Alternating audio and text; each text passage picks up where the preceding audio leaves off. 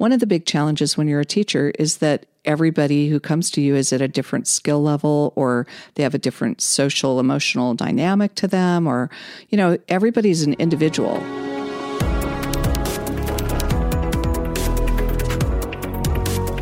You are listening to Change Lab, conversations on transformation and creativity. I'm Lauren Buckman, president of Art Center College of Design.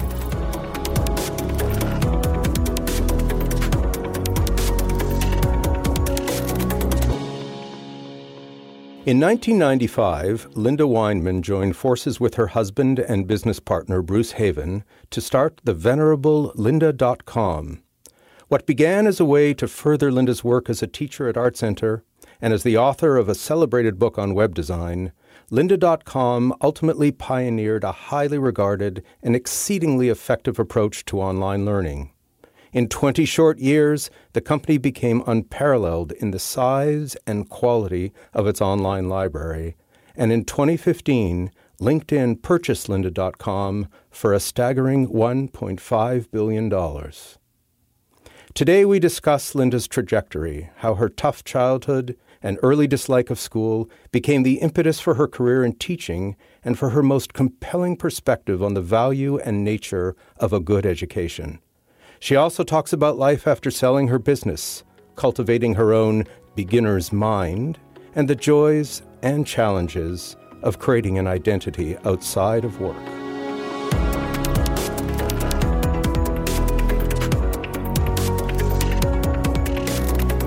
Great. So thank you. Thank you so much, Linda, for doing this. I really just want to open this to a conversation. It's interesting because reading about you and your story and your history a lot focuses on the business. So I think that story's been well told in a lot of ways. And what I'm hoping that we can do is maybe get to the rest of the story, as they say, and explore certain issues or certain ideas, relevant to what this podcast is about in terms of creativity and in terms of change and in terms of how the self and the development of the self is really relevant to that. So I'm going to start in a slightly different place for you, and that is, as I was reviewing my files, I saw that when you sold lynda.com, the Wall Street Journal called me and interviewed me to talk about you. And I said, and I'm really proud of this, she's a born teacher, and that's what drove the whole thing. And then as I go through the materials, and you've said it about yourself, and lots of people have said it about you, so that's where I want to start. I want to start with a sense of your reflections on who you are as a teacher and how you think about how that informed your life and your work and your passions. And I think that is such a great question, and I love the thought that you put behind asking it too, because it is sort of boring for me to keep saying things that are already out there, right? But don't get me wrong, it's a great story. Well, thank you. But it's been told. It's been told. Yeah.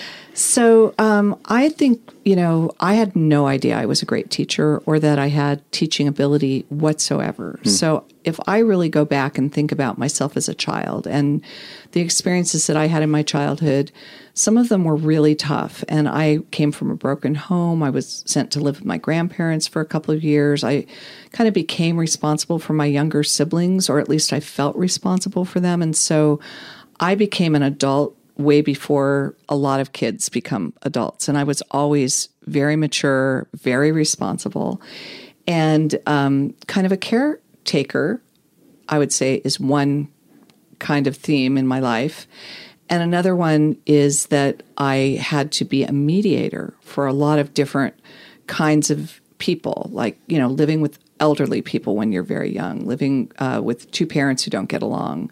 Right. All of the sorts of social situations I found myself in, I had to learn how to adapt to each one and how there wasn't just sort of one normal for me. And I think that one of the big challenges when you're a teacher is that everybody who comes to you is at a different skill level, or they have a different social, emotional dynamic to them, or, everybody's an individual. And I know that's very daunting when you're a new teacher, because you stand in front of a classroom and you don't know where your baseline is. You don't know who knows what, how people learn. And I had maybe just an acute sensitivity and intuition about that. And I would say that my philosophy was always to put myself in the shoes of people who don't know and to not in any way intimidate them, because I had a lot of things that intimidated me when I was in school, and they kept me from learning in a traditional way. So I was very sensitive to that, and I think had probably a type of teaching philosophy that was maybe different than a lot of other teachers, in that rather than showing off what I knew, which is what I think a lot of teachers do, I was really interested in how do I actually transfer knowledge to people, and what can I do that makes that more approachable, more accessible. Right. And, as you speak, I'm having the thought, to what extent, and maybe you implied this, to what extent was your own reflection on the kind of learner you were a spur for the kind of teacher you became? It had 100% to do with what kind of teacher I became, because I was actually a very poor student in some regards. Now, when I was young, before my parents got divorced, I was a straight A student. I actually skipped first grade, which I felt was almost a punishment. I didn't like it, but I know that I was a smart kid, and I did well in school. But once I had the divorce and sort of a lot of acrimony and just dysfunction in my own home situation, which wasn't stable, then I became inward, and it was hard for me to focus on school. And so I was more the kind of learner. I'm really a, sort of a quintessential autodidactic learner, where I have to do things, experience things, and teach myself most things. I'm not one to learn from a book or learn from a lecture. And so I think what I did, and especially became apparent when I learned computers, which was when I discovered I was a teacher, was I retraced my own learning steps. And I kind of repeated what I found to be difficult to learn, or the things that I discovered along the way from making mistakes and trying different approaches. And I think that also was a technique that helped people feel a little bit more comforted as, they were learning. Because I think if you're trying to learn from somebody who's very arrogant and kind of is using a lot of language you don't understand, or super academic, and I guess I always think of myself as that wounded child who couldn't pay attention in class and needed to do things on my own. And just about wherever I went, I was a very popular teacher with wait lists. So I knew I was doing something that people responded to. And then when that was able to go into book form and that was able to go into the videos, then that was something that, we almost didn't bottle and reproduce, but because you can't do that. I mean, all teachers are different, but there was a philosophy behind the pedagogy of lynda.com, and, being very clear to people and never really trying to avoid this sort of intimidation tactic, right, which so is so easy. You can trace it back to your own sense of teaching. And I assume your book on web design too was absolutely. In fact, when I submitted the manuscript, it was all first person, very personal book, and written in a extremely friendly way, the same way that I taught. And they actually changed it because it was a technical publisher, and they took it out of first person and they tried to make it sound more academic.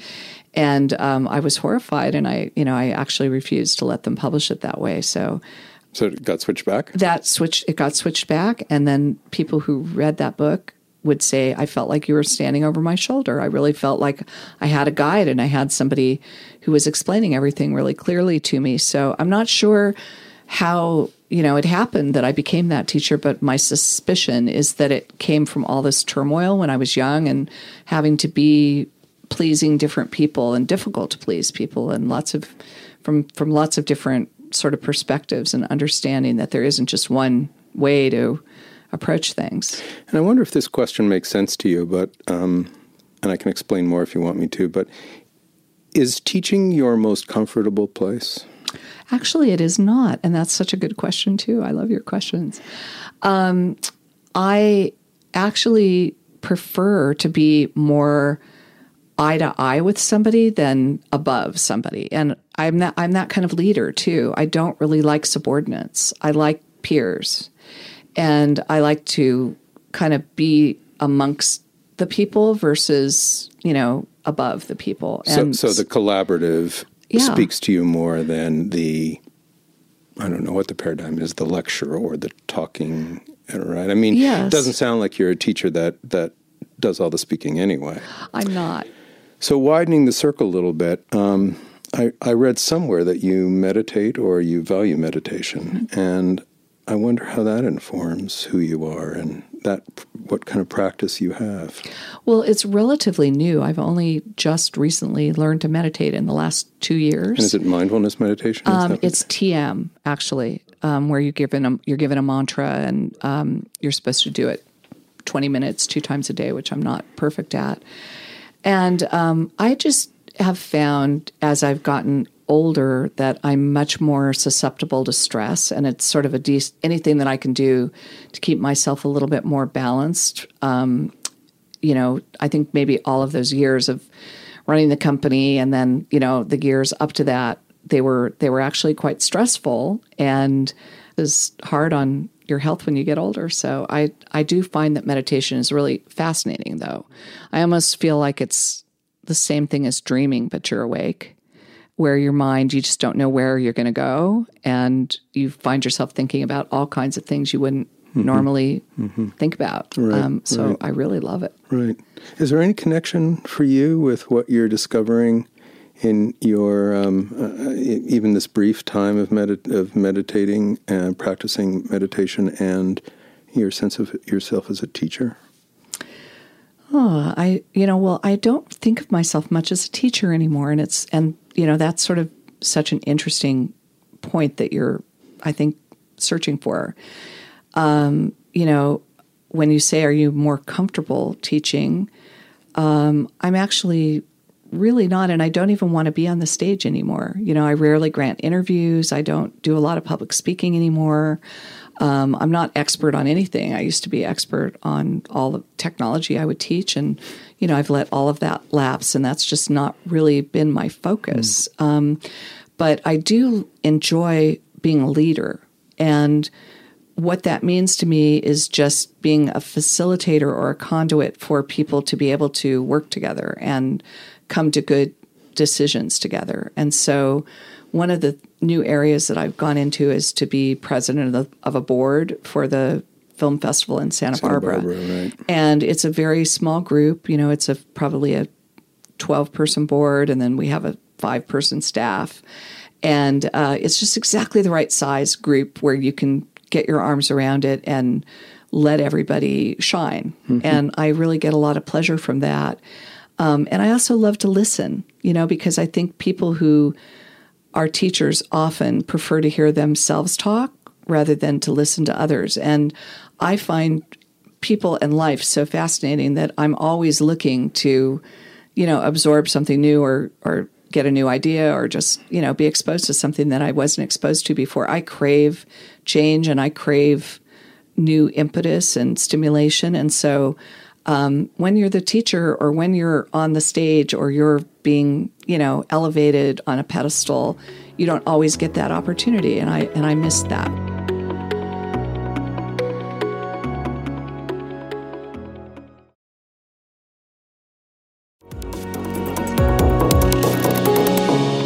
I've certainly found for me, the connection with teaching and leadership is very close. And the meditation part is interesting to me too, because as you were saying, you can access a part of yourself.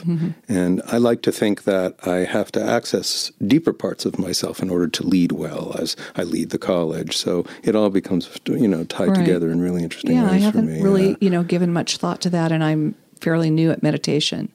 So I'm not sure that it's ever had much impact on anything except to calm me down, which it's very effective at. And I think that's so valuable. Right. So then the third area that I just wanted to explore, as much as one reads about you, one doesn't read about you as an artist or a designer, as a creative soul. And I wonder if you could share with us what that is for you and what it is now, and because it's so there, it's so in your roots, right? But it's not talked about a lot. Well, it's funny because I don't consider myself to be an artist or a designer. That's the question there. And some of us do, though, so you should know that. I guess so. Well, I know that people believe that I'm creative, And I think creativity is not always associated with the art. So I'm probably a creative business mind and more of a problem solver. But I'm not a creator. I'm not a maker. And I would like to become one, but it isn't something that I've made time to do. So I couldn't tell you. Now, I used to work in the film industry before I was a teacher. And I had a reel of materials that I had created, and some of them I had designed. Sometimes I had worked with other designers and executed their designs. And I think back when I was doing that kind of work, I was more of a maker, but I felt, but that wasn't my passion. And I almost felt that career was a bit of a fraud because it wasn't nearly, to me, as important as the teaching work that I did and the translation of technology to people who needed to know it but weren't wired to understand it. And I really, felt especially like I'd found my purpose at Art Center when I was teaching here and when I was writing my books, that my purpose is this translator and, teacher to help wonderful artists. I mean, there was no greater joy than the week where you would see all the student projects and, get to see the result of all the hard work during the semester. And that was a huge reward to me, more than me making things. So it's just, I guess we're all different. Well, more of that later, because I think we can tie in some of your work at Linda and that sort of creative impulse. Okay. So we'll return to that. So now I want to talk about Summerhill. Okay. And because that book was enormously important to me, too. I don't know if you remember, one of the first times we met, you and I found that common ground. And I remember it, like you, I ended up going to what was called a free school at the time, right? Yeah, me too. When I was dissatisfied, for many of the reasons I've heard you outline as well, with what the traditional education model was. And this was a chance for me to kind of pursue my interests and to create and build my own education and be a creative participant in that, too. Yeah. So first, before we get too deep into that, if you could just talk about the book, talk about Summerhill, talk about its importance in your life and how it ended up. I know it influenced where you went to school. Oh, for sure. Yeah. First of all, I was deeply unhappy. And I always just say loosely it was because of a divorce, but it was just I had a very tough situation at home. And I was depressed. And, we didn't even use words like that commonly back when I was younger. And so I just found school to be incredibly grueling, incredibly pointless. I remember, riding my bike to go register for junior high school and just crying the entire ride home and just thinking, that's just not where I want to be, not what I want to do with my life. No, the 14-year-old in me relates to you completely. It was so painful. I was there too, yeah. I think the things in the book that were inviting to me, the biggest notion was that you could, if you were given the opportunity to pick out of anything, that you would find your calling, because by just dangling a carrot of a good grade and making everybody a generalist and judging everybody by the same rules, that was a lot less likely to happen. And that idea that you would find your passion, it had absolutely never occurred to me, or that you could create your own destiny in a certain way, that you were in charge of your future path. And that was such a revolutionary idea. And I fortunately learned about it so young that was what I aspired to. It did not come to me quickly. I felt, like I was really behind. In fact, I remember on my 30th birthday feeling that all of my friends had surpassed me, that I just hadn't achieved what I wanted to achieve, that I was, just floundering, doing stuff that wasn't really my passion, and that I was never going to find my passion. And was this tied to the school you went to? I think it was just, I had the awareness that I had not found it, but that Summerhill gave me the promise and the premise that it's out there. If you let your own heart and mind guide you towards what interests you, what truly interests you, that you will find your purpose and you will find your passion. And I was searching for it, and I really hadn't found it at that age. I was doing interesting things. I had, I had an interesting job working in the special effects industry, but it was not my passion, and it really wasn't my choosing. I had sort of fallen into it through nepotism and things. And I just felt like I was going through life falling into things and not finding the it thing. And then I would meet people, who knew they wanted to be an artist from the time they were 3, like Bruce, my husband. He knew from being a little kid that was what he was going to do. So you just feel so behind, and you feel like, well, there's this thing that I know I'm looking for, and I just haven't found it. And I think in some ways it's a blessing to know that it's there and to keep searching for it, and that's really what you have to do. And I also think it's an inspirational story that I didn't truly find my passion until I was in my late 30s. I didn't start lynda.com till I was 40. And that, there's hope for a lot of people who haven't found their passion, that it's kind of never too late. You should just keep looking if you haven't found it. But you do trace the roots of this to the Summerhill ideas. I absolutely think there were 2 things. I would say Summerhill and feminism, because I also read, some of the early feminist writings and Ms. Magazine and those, like the Betty Friedan book. And that was another epiphany. Like, okay, my mom was a housewife and a secretary and didn't go to college. And, she wanted me to go to college literally to meet a man who was going to provide a better living than her husband had provided her, my dad. And so that just isn't a very big aspiration. And then to have this idea out there that, you can actually aspire to be anything you want. Well, I didn't know what it was that I wanted, but it gave me permission to look, and it gave me the faith that it was out there and that I just needed to, keep going over all of those hurdles, whatever it was going to take. And definitely in the special effects work that I had done, it was very, very male dominated. And then computers were also very male dominated. So that encouragement of feminism was such a driving force. And between that and Summerhill, I would say they both shaped my life. Yeah. Just out of interest, we recently had a design storm here at Art Center where students were working on the future of art and design education. Mm-hmm. Great. And they came up with all sorts of really interesting ideas, as you would expect. But here's what really fascinated me, and I think would be really of interest to you too. It sounded like what we talked about when we were teens and we were, really inspired by Summerhill. It was all about the freedom to discover. It was all about the chance encounter. It was all about being able to follow their passion. It was all about finding out who they were and then letting that drive the learning. Mm-hmm. It was fascinating. And the kind of open, free, deliberate use of that word kind of context that school could build for them.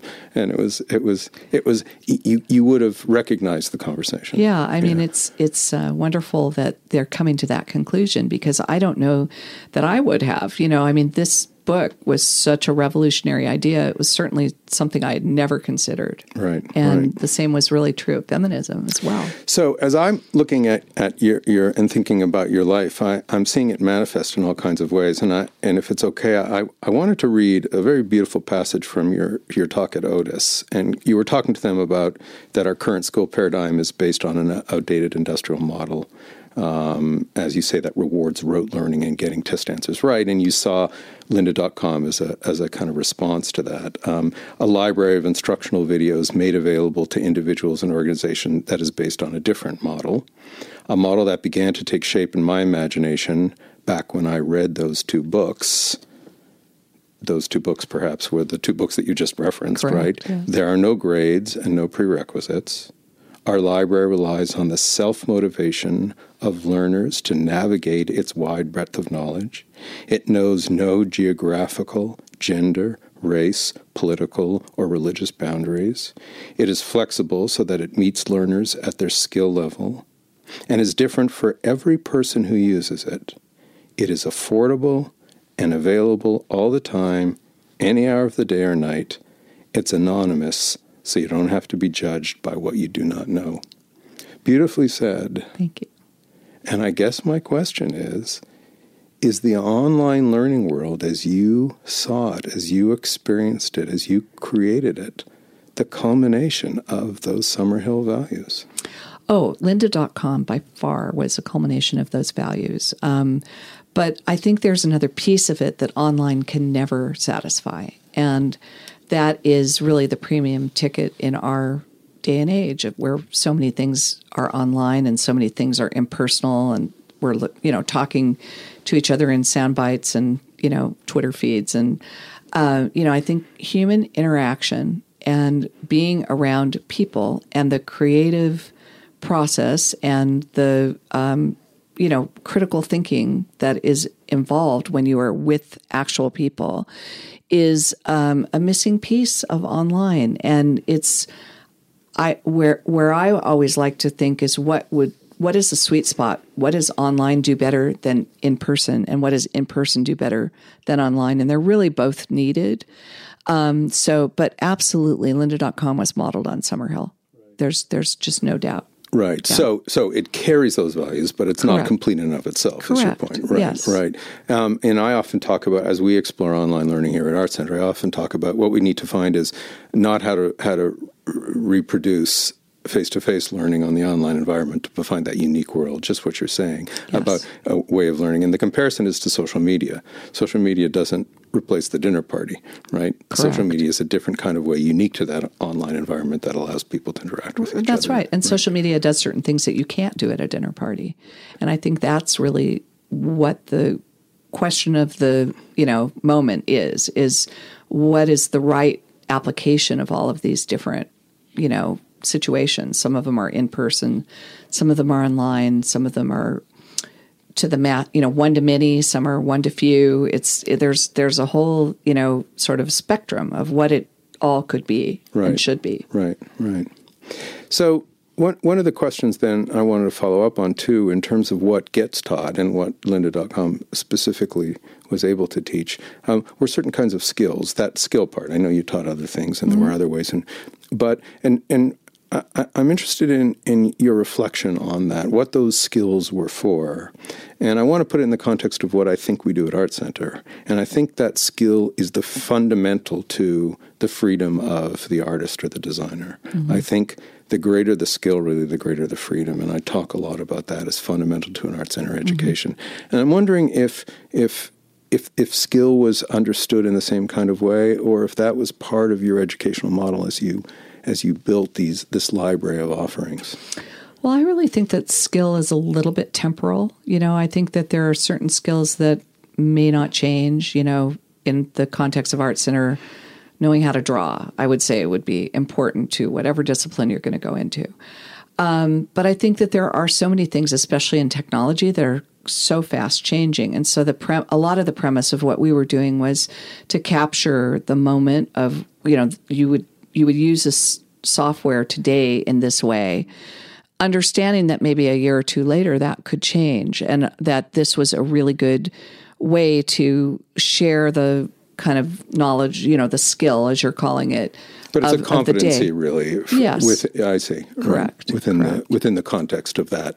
Yes. But I think what Art Center, at least to me, because I think Art Center has been very successful at design thinking, problem solving, critical thinking, and some of these more difficult to really define how you teach those things, but provided these opportunities for that kind of a outcome. That to me is what separates an art student from a lot of other students, in that they can think their way out of a problem and also are open to learning something that they don't already know. And that's huge. Right. There is a kind of discipline, as you know, you saw it, that we really try to, and it's linked to, Gladwell's 10,000 hours. It's like you've got to you have to have that practice. You need to know that code, that skill-based code, that instrument code. Yeah, I don't know that I 100% agree with that, or that I see it the same way. Because I think that some of the skills are very fast changing, and some of them are universal and timeless, but not all. And I have met many Art Center students who bought my book, for example, or who contacted me for a workshop or something outside after their education. And they totally missed the digital revolution.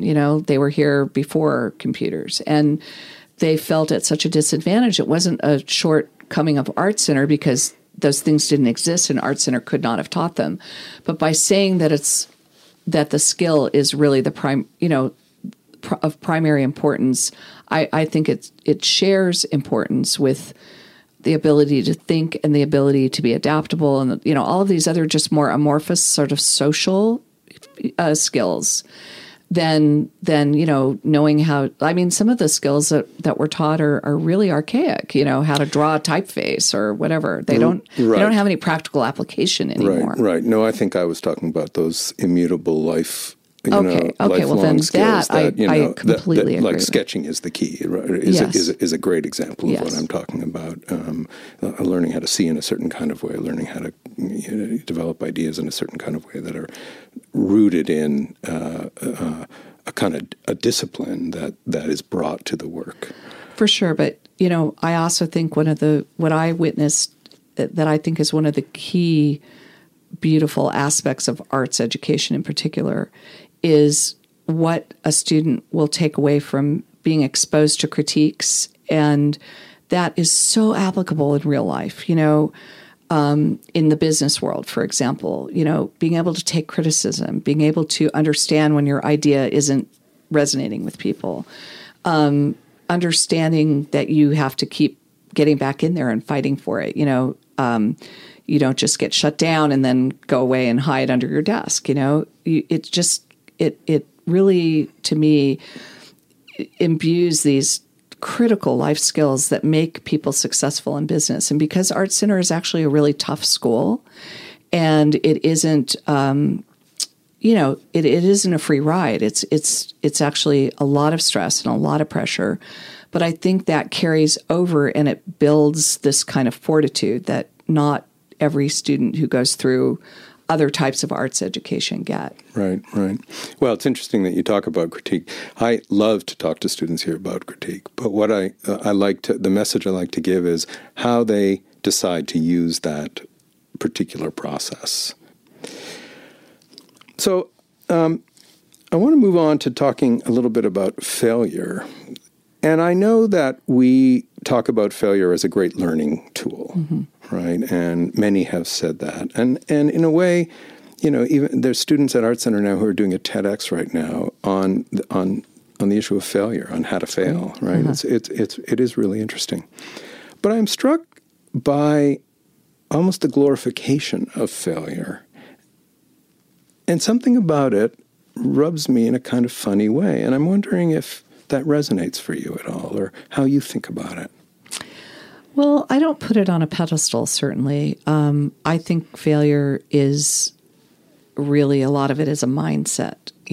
Are you going to let failure stop you from trying?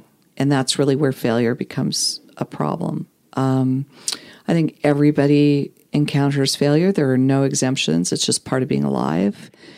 And it is, you only succeed after you have failed most often. So it's for sure part of a process. But I think that for some people, it just stops them in their tracks. And there are so many sad people in the world who just have stopped trying. And that, I think, is, the biggest failure of all, right? So I don't know that I put it on any kind of pedestal. Right. Let me ask the question this way, if this makes sense to you. Do you think that the discussion about failure and that its repeated kind of necessity is a question of privilege? Can somebody who has not been successful in life, or maybe somebody who doesn't have a context or is underserved or is in a context where if they fail, that kid in that community who fails may not ever have a chance again. And I'm just, and that's what kind of I wonder about with respect to how we talk about failure. And are we talking about it from a certain kind of privileged perspective? I mean, I think I see it in so many ways. I don't just see it as, you failed at a job task, or you've gotten a bad grade, or, you've failed. I think of it as in a much more universal way that every single human being has to fail. And I certainly think that when you live in an environment of hopelessness, you're not given that faith that you can kind of get back up and keep trying, and that's what you have to do, in fact. But I don't think it's impossible for anybody in any circumstance to learn that. Absolutely. Yeah. Absolutely, for sure. It's a context and a perspective, I think, that I'm interested in how we talk about it. I feel like it might be important for us to put a different dimension on that notion, because I think it is not, and I don't mean this from you, but I mean, I think in a general discourse, it is glorified in a certain way. Yeah. And I think we need to be careful about how we talk about it. Yeah. I'm not, familiar with it being talked about in that way, but I do think that, we all run the risk of coming from our own perspective and not understanding somebody else's, not understanding other people's condition.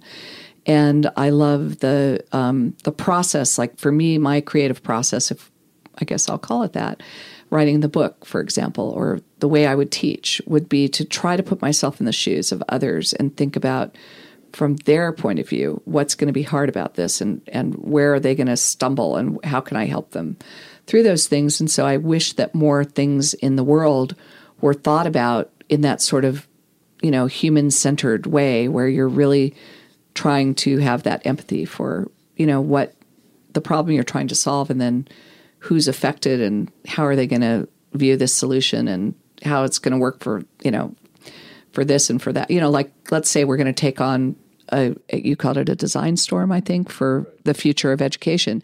So it would have to work not just for the students, but for the teachers and for the administrators and for the college as a business entity. And, there's all these different perspectives. So we tend to often just think about our own perspective in the world. And if we can think about more, we get better solutions to things. Right. So that actually is a really good transition to talking about lynda.com a little bit, and I have specific kinds of questions about lynda.com. First of all, it's a good transition from the failure piece, because I want to know how you think about how you persisted through really difficult times. I mean, you've already said it for your life, but now we have a return again for the business itself. And as things turned upside down, where you found that tenacity to get through, such an important quality that we want to encourage in our students all the time. Bruce talked about it in a very interesting way. He talked about love. He talked about the love of learning and the love of what the teaching was about and the love of education. And it was quite moving to hear that. And so I want to hear it now from you about what drove you and got you through. Well, I wouldn't have gone to that where he took it, but that was certainly a factor. Just this trying to take this idea of Summerhill and making it into how do you amplify that and make it into a tool that so many people can use. And of course, I think Bruce and I both felt so driven by the principle behind what we were trying to create and share. But I think, I would look at my own evolution as a leader and as a business owner. Some I'm very proud of, and some things I wish I could do over. I'm human. There were lots of things that I did that I would do differently in hindsight, because hindsight gives you perfect vision, right? So I think that I feel incredibly lucky that I had a partner with Bruce, because even though we disagreed often, and I think just having that sounding board and really that trust that this other partner is so all in like you are, and you really only have the desire to do the best for the organization. There's no other agenda. There's no other ulterior motive. That is so precious, and not very many people get that. I mean, you may not have that as president of the college. Like, you don't really have a counterpart you go home every night and you talk to, and you bounce ideas off of, and you argue, and you know, all the things that we got to do. So I feel so incredibly blessed that I had a partner. And I think Bruce gave me a lot of bravery that I might not have had. I know I wouldn't have had without him, and probably vice versa in, you know, ways I don't know of. But I had a bad experience owning a company when I was much younger and having it go out of business and losing all the money. And I had, from that point on in my career, only done things that involved me. I was a single consultant. I was a single teacher.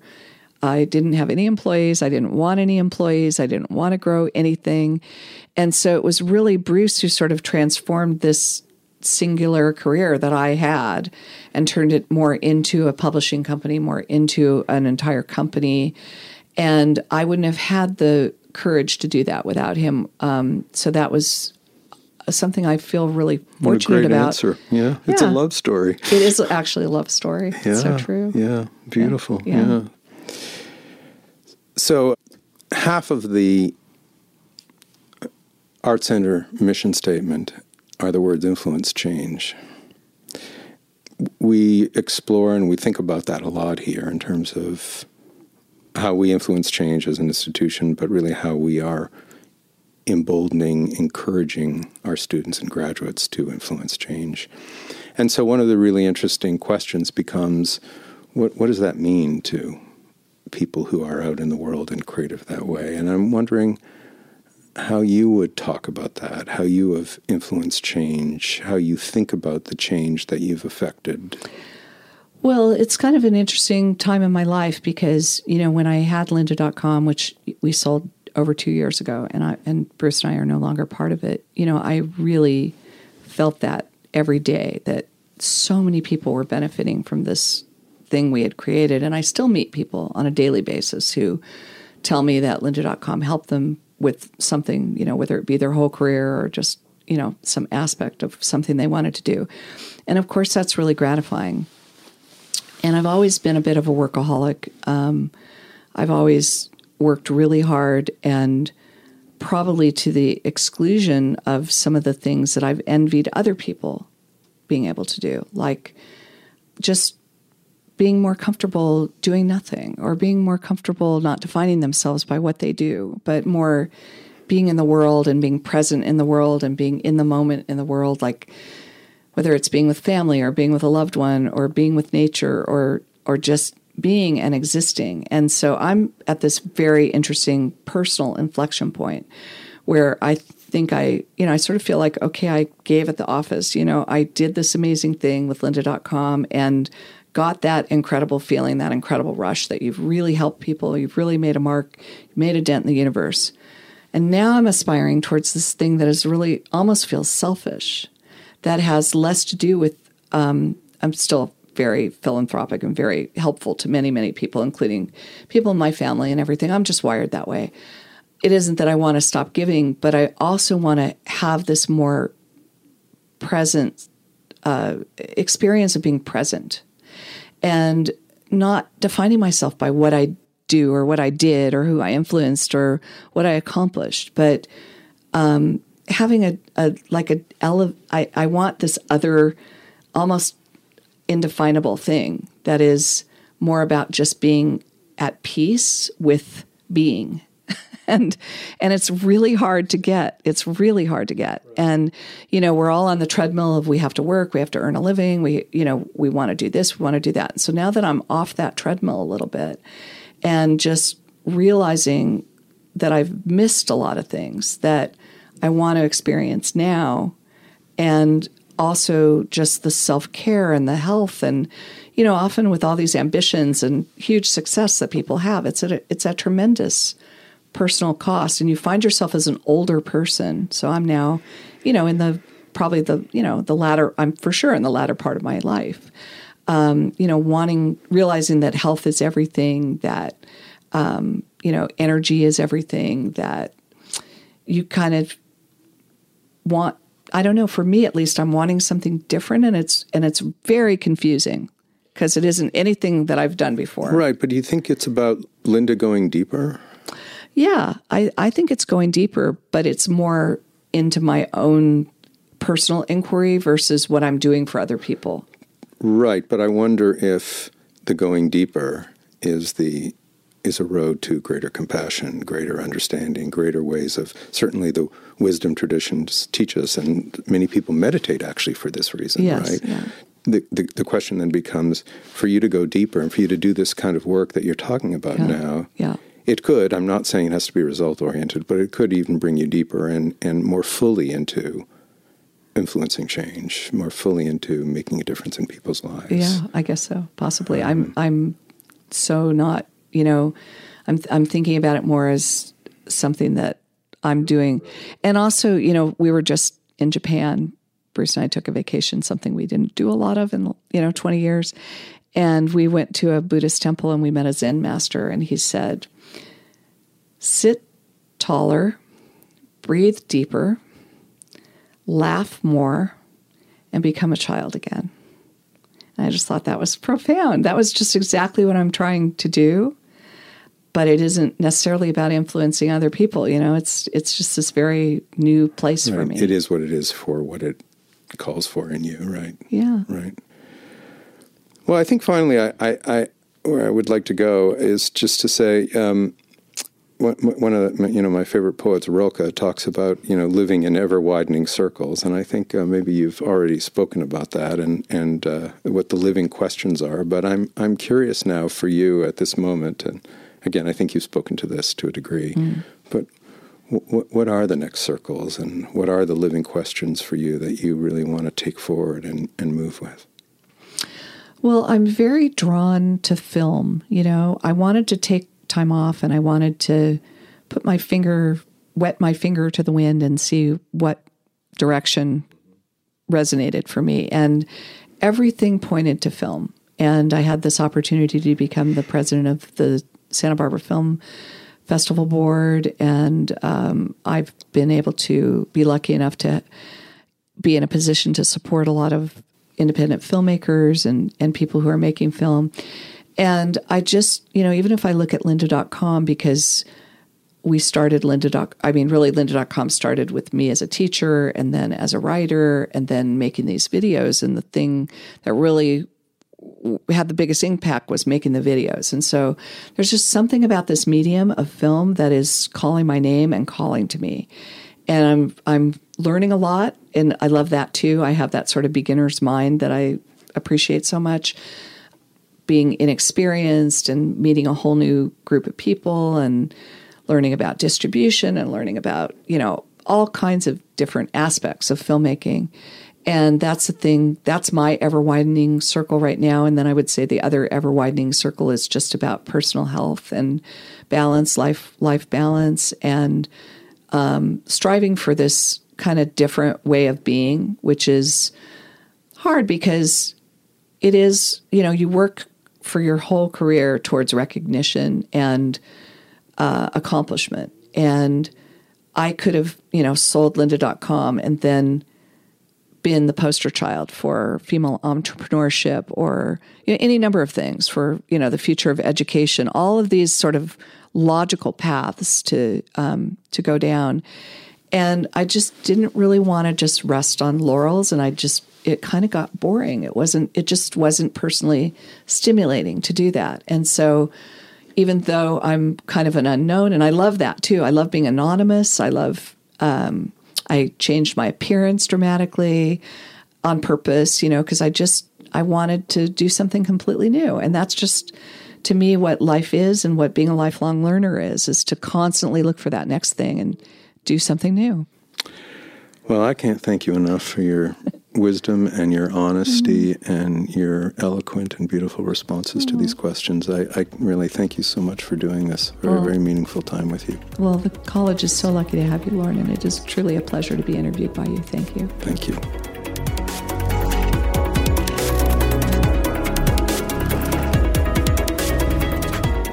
I hope you enjoyed this episode of Change Lab. The best way to support the show is to share it with your community. And please feel free to subscribe and leave a review on iTunes, Google Play, or the Apple Podcasts app for a deeper dive into the astonishing creativity and innovation coming out of Art Center please visit our website at artcenter.edu. Thanks for listening.